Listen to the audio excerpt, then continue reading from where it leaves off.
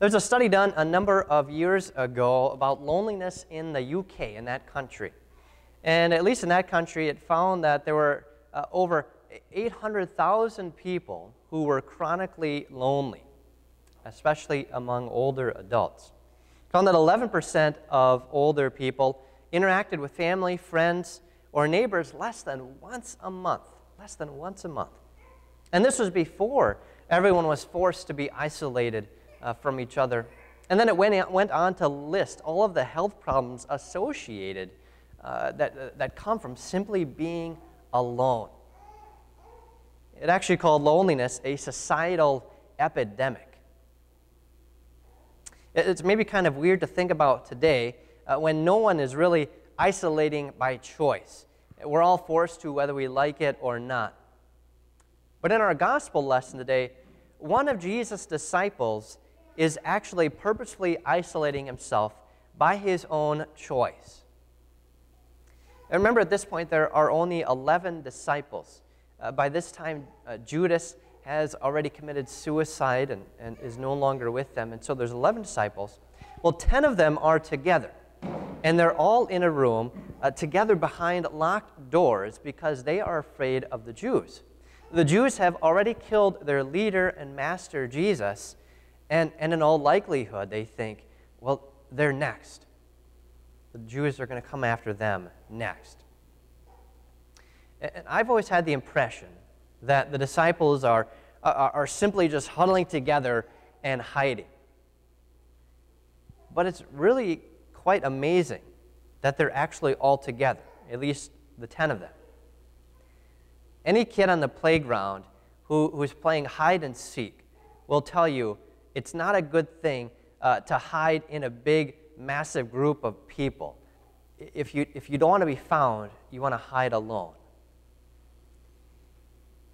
What the disciples are most likely doing is that they're worshiping. They're praying. They've come together to comfort and console each other with God's Word. They've all probably got some doubts, going through Scripture, asking themselves, did we miss something here? For sure, they all have regrets. They know that they all bailed on Jesus in his hour of trial. And all of a sudden, Jesus stands among them. And he says, peace be with you. He doesn't rail on them for their failures, but he comforts them with his peace. He forgives them. He gives them peace. And they rejoice. But there's one disciple who is conspicuously absent, Thomas.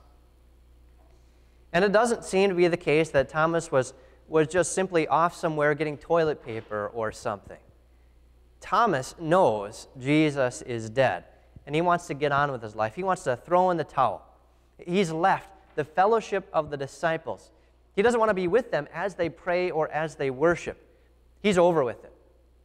And he wants to get on with his faith. He wants to do his faith on his own, go at his faith alone. And that has led him to unbelief. Because when the other disciples tell him that they have seen Jesus, Thomas doesn't just say, well, are you sure you saw him? But he says, unless I see the nail marks and the prints, I will never believe. Thomas' journey illustrates something keenly felt in our society today and something very important about faith. Because a lot of people will say, well, I can go about faith on my own. I can find Jesus in nature. I can find God on the golf course when they're open. But that's not true. You may think you found Jesus in nature when things are going well. But what happens when you get lost and a bear attacks? And nature testifies something. Of course, you can look up in the stars and there is no doubt that there is a God. And nature can testify that God is powerful. But it cannot tell you whether or not God is good. this world cannot tell you, as Jesus himself told the disciples, peace be with you. A bear will not tell you you're forgiven. In fact, in this world, if experience tells us anything, right now it's the exact opposite of peace that this world testifies. And if we go at faith on our own, eventually we'll be left to think that God is a God who doesn't care. Because all we see around us are things that cannot show love. We need the fellowship of believers, not just for companionship. We need believers to put in our ears the loving promises of God and to wash us with the blood of Christ in baptism and to put on our tongues Christ's own body and blood, which lovingly forgive us our sins. We can't do any of these things on our own. Like newborn babes who are completely reliant on their mother, we need to be fed by our mother, the church, with the means of grace. And it's these means of grace which testify to us of God's love. God has appointed baptism, His Word, and the Lord's Supper to show us Jesus, to show us God's forgiveness, God's love. The 10 disciples, this little congregation, show this love amazingly. After Jesus had given them His peace, He told them, just as the Father sent me, I am also sending you.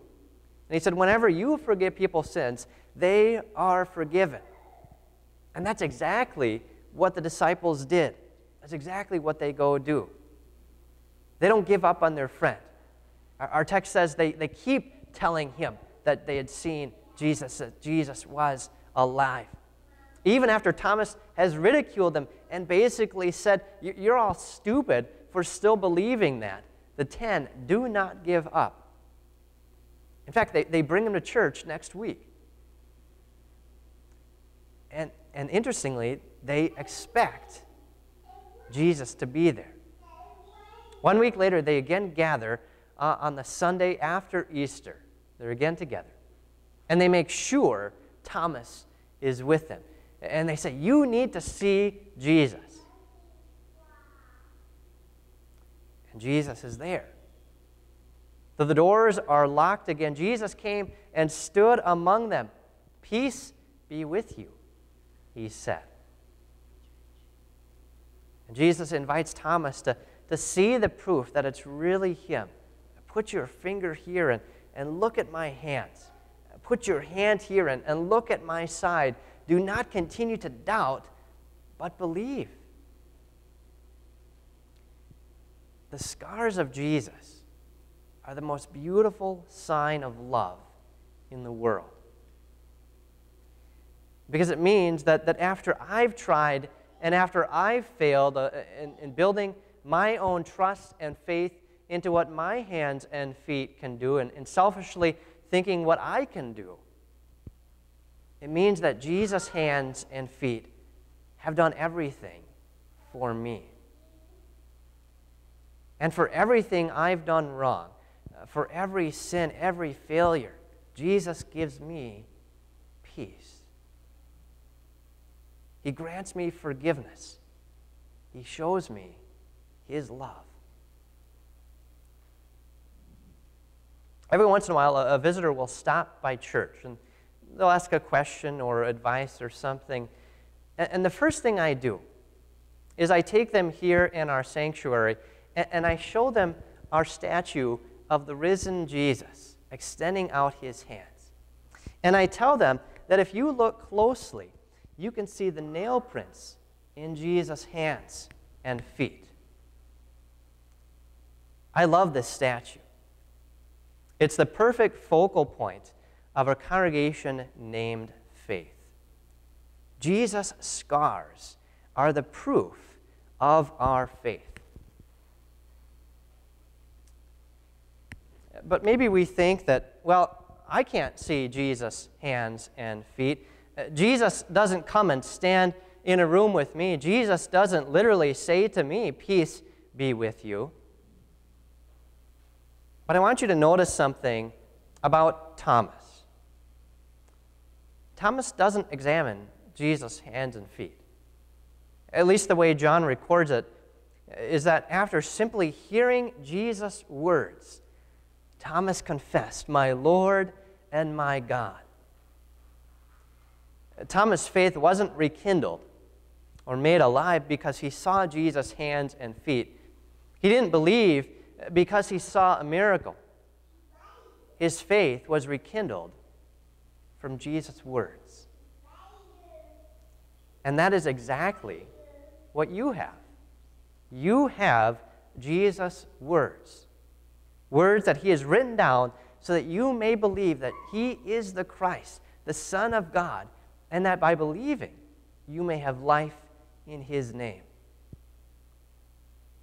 And God connects his promise, his word, to real physical things. John says in his epistle that the Spirit, the water, and the blood all testify of Jesus. And they testify not only that God is powerful, but that God is good.